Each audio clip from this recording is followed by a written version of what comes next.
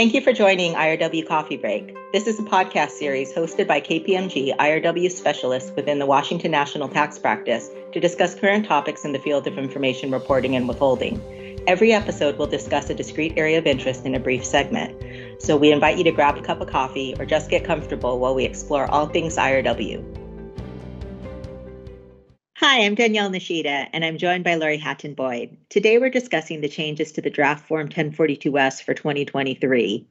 A new round of 1446-F compliance is scheduled to go into effect starting in January 2023, with withholding on transfers of publicly traded partnership interests commencing and the residual withholding by partnerships of non-PTP interests going into effect. The Form 1042-S will be used to report distributions of ECI from PTPs and amounts realized on certain transfers of PTP interests. Consequently, we're seeing updates being made to the 2023 Form 1042-S to accommodate this additional reporting. Now, as a reminder, the reporting for transfers of non-PTP interests will be done on Forms 8804 and 8805, not the Form 1042-S. So we're not seeing any changes on this form related to non-PTP interests. The proposed updates to the Form 1042-S include the addition of new income and status codes, as well as additional instructions specific to Sections 1446A and F reporting. We did see some codes introduced in the 2022 version of the 1042-S, but the IRS has added a few more this year. Lori, to get us started, do you want to talk about the updates to the income codes? Sure. So what would be new Forms 1042-S without new codes, right? So as you indicated, we did have prior new codes. That was Income Code 27, and that related to the partnership distribution that was subject to the withholding under 1446A, so either 21% or 37%, depending on the partner status, as well as Income Code 57, and that was added in 2022, and that is the income code that you will use to report the amount realized that's associated with the new 1446F withholding on the publicly traded partnership interests. So the Draft 2023 instructions includes a new income code, and that will be code 58. And that's going to be used by nominees when the PTP did not issue a qualified notice, so they're not sure of the makeup of a distribution. So then under the presumption rules, they will treat the entire distribution as subject to 1446A withholding. So again, the 21% or the 37%. And again, that will be reported using Income Code 58. So that will be the indicator to the IRS that there was no qualified notice. And so that withholding was under the presumption rule.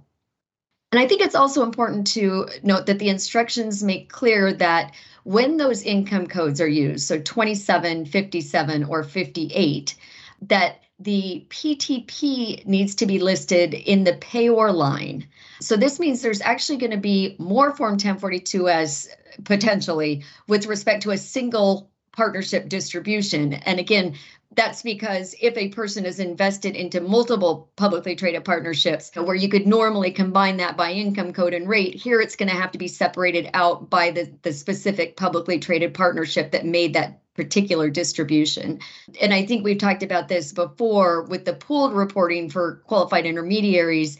This means that those pools are going to be broken out by PTP, which means you lose a little bit of that benefit on the pool reporting. But one thing that became clear in the instructions is the portion of the distribution that is subject to Chapter 3 or 4, the normal pooling for a qualified intermediary will apply, meaning they don't have to break that portion out by PTP. So it's really just limited to pools using those three codes again, the 27, the 57, or the 58. And then just finally, the instructions clarify that a nominee is a U.S. person, a U.S. branch of a foreign person, or a qualified intermediary that's holding that publicly traded partnership interest on behalf of a non-U.S. person. And then we also saw updates to the Chapter 3 status codes. As a reminder, the Chapter 3 Status Code 38 was added to the Form 1042-S in 2022, and that applied to payments to or from a publicly traded partnership that's making a distribution. This year, they've added Code 39 for disclosing QIs. And as a reminder, a disclosing QI is a QI that has decided to pass up its account holder information to the upstream broker, publicly traded partnership, or nominee, so that that upstream broker can do the reporting directly through, and hopefully the QI doesn't need to do its own reporting in that case. So for a disclosing QI, the broker, the publicly traded partnership, or the nominee and I'm just going to, going forward, just call this the broker to make it easier. That upstream broker will identify the account holders of the disclosing QIs as the recipients in line 13, and then will enter the details for the disclosing QI in the intermediary fields in lines 15. This reporting is similar to the reporting done under Chapter 3 for account holders of an NQI, which makes sense because this disclosing QI is basically a QI that is acting as an NQI and passing everything upstream. They also clarify for that chains of disclosing QIs, it's the last disclosing QI in the chain, meaning the one closest to the ultimate partner, that should be reported. The draft instructions also require a broker making a payment of an amount realized or a PTP distribution to a disclosing QI to provide a recipient copy to the disclosing QI, in addition to the copy issued to the account holders of that QI. And so there's going to be two 1042Ss going out, one to the account holder and one to the disclosing QI. They also require that additional copy to be issued in the case of an NQI that is electing to pass up account holder information. And as a reminder here, that NQI is going to be withheld upon at the maximum 10% on the amount realized. But for reporting purposes, that NQI can pass up its account holder information so that the broker can report directly to those account holders. And the reason for this duplicative copy going to the disclosing QI or to the NQI seems to be to provide that disclosing QI or NQI with the information about whether the proper reporting has been done. Because as a reminder, the disclosing QI is only allowed to be a disclosing QI to the extent that it has passed up valid documentation with all of the TIN information for its account holders. And so if for some reason that upstream broker determines that the documentation passed up is not valid, that disclosing QI really can't function as a disclosing QI. And so it would then have the reporting obligation. And it may not be in a position to know that unless it gets a copy of the 1042S. And so if it's being given that copy of the 1042S, it'll know whether that 1042S is issued directly to the account holders, in which case it has no reporting obligation, or whether that 1042S is being issued directly to the disclosing QI in the recipient field, in which case it'll know that it now has to step in and do the reporting for its own account holders. Similarly, for the NQI that's passing up information, and that copy of the 1042S will give the NQI the information it needs in order to determine whether it has to do any reporting. Yeah, and one other thing we had in the instructions is removal of the Chapter 3 status codes for territory FIs. So the draft instruction had removed the Chapter 3 codes for territories FI for both 3 and 4, and the Chapter 3 exemption code for payments to territory FIs treated as U.S. persons is Code 9. So now the instructions instruct the territory FIs to use the Chapter 3 code for the U.S. branch, but then to continue to use the Chapter 4 code for territory FIs. There's no explanation as to why this change. Maybe they're running out of space for codes. I don't know. There's just no rationale for the code change. And they've done that recently with the withholding agent fields because they removed codes 1 and 2, which were the U.S. withholding agent fields. But they did that in order to gain additional information. So instead of someone selecting with U.S. withholding agent, they would actually have to identify their particular Chapter 3 status, for example, whether they're a partnership or a corporation. And then they kept the U.S. withholding agent fields in the Chapter 4 codes. So they weren't losing any information. And that made sense because they were gaining something by this. Yep, exactly. Here, it doesn't make any sense. I can't see how they're gaining anything. So my guess is it had to be that they felt they were just running out of space on the back of that 1042S.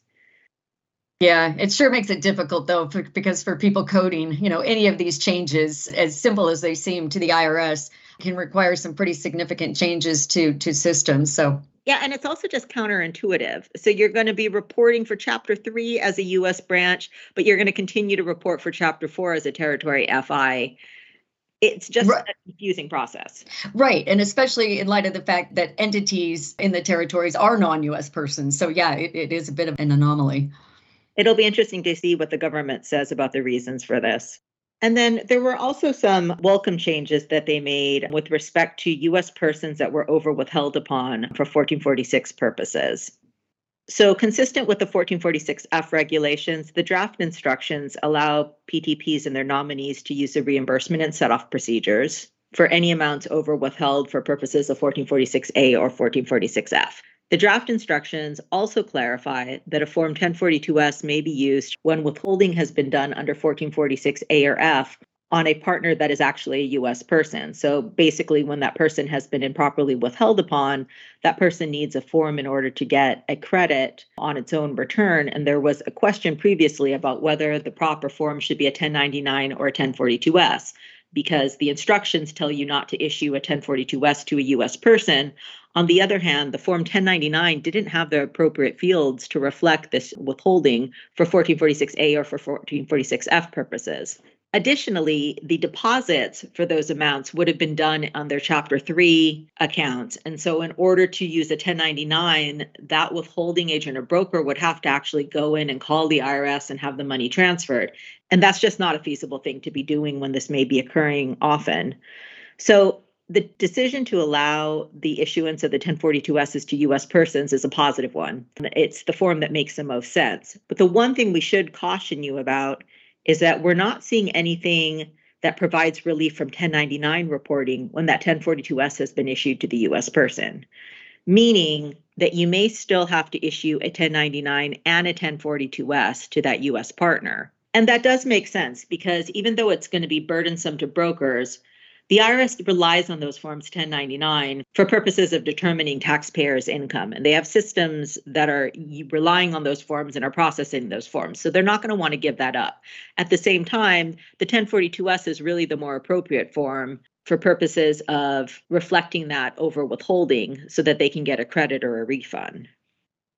Yeah, and I think that's exactly right. Interestingly, there was a lot of industry comment about this issue and requesting that they be allowed to report the income field on the 1042-S as zero. And I think the reason for that, most of that was coming from qualified intermediaries, where the IRS is so focused on the reconciliation of the income reported to the QI with that it in turn reports, and the IRS hates these variance explanations. And here we're always going to have a variance explanation now because they've had to report it on the 1042-S and the 1099-B when it was only reported once into the QI.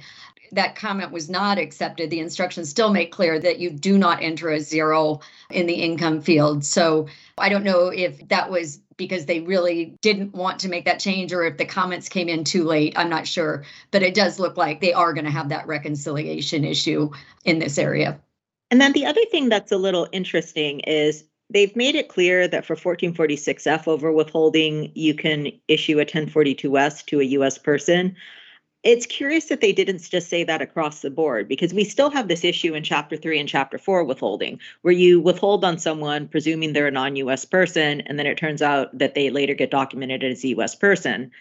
It's the same problem where you're going to have to transfer the deposit from the Chapter 3 and Chapter 4 account at the IRS over to the 945 account, and you still don't have the proper fields to reflect the withholding properly on the 1099. And so the thing that doesn't make sense to me is if you're going there with the 1446F and A over withholding, why not go there for Chapter 3 and 4 as well? But maybe they're just waiting to see how it works out with 1446F, and maybe that's a change that we can see in the future. I will say it seems like they're really just focused on 1446 changes in this latest round. One final thing that I want to point out is that the instructions have a caution that further updates or changes for QI reporting might actually be included in that final QI agreement that we're still expecting. So people that are looking at these instructions need to make sure to follow up with that agreement once it's finalized to make sure there aren't any changes from what we're seeing in these draft instructions. And an interesting thing, unless I'm reading too far into this, is that warning was also included under the definition of a qualified derivatives dealer, which might be a signal that we're also going to be seeing changes with respect to QDD reporting. And that's not really going to be welcome news to anyone. But we're going to have to wait for that QI agreement to see what those changes are going to be. With that, I think that wraps up our segment today. Thanks so much for joining us for IRW Coffee Break. We'll see you next time.